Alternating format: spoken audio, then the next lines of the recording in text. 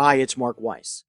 Before we begin today's podcast, I want to let you know that my newest book, Success or Failure: Strategic Tools for Medical Group Leaders, is available in hard copy and in Kindle format on Amazon.com. It's also available as a complimentary download from our website, advisorylawgroup.com. And now, on with the podcast.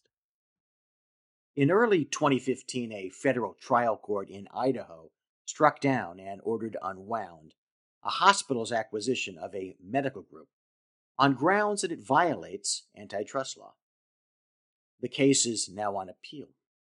16 states, through their attorneys general, have filed appellate briefs in support of the Federal Trade Commission, which brought the action to unwind the acquisition. The hospital and the acquired medical group contend that the merger is justified by 1. The need to clinically integrate in order to improve quality, 2. The Affordable Care Act's provisions encouraging clinical integration, and 3.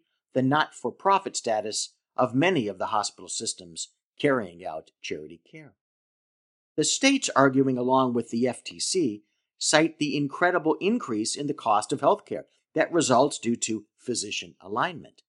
The state's brief cites a retrospective study of another merger that led to a 23 to 50% price increase. What will eventually result in the case on appeal is yet to be seen.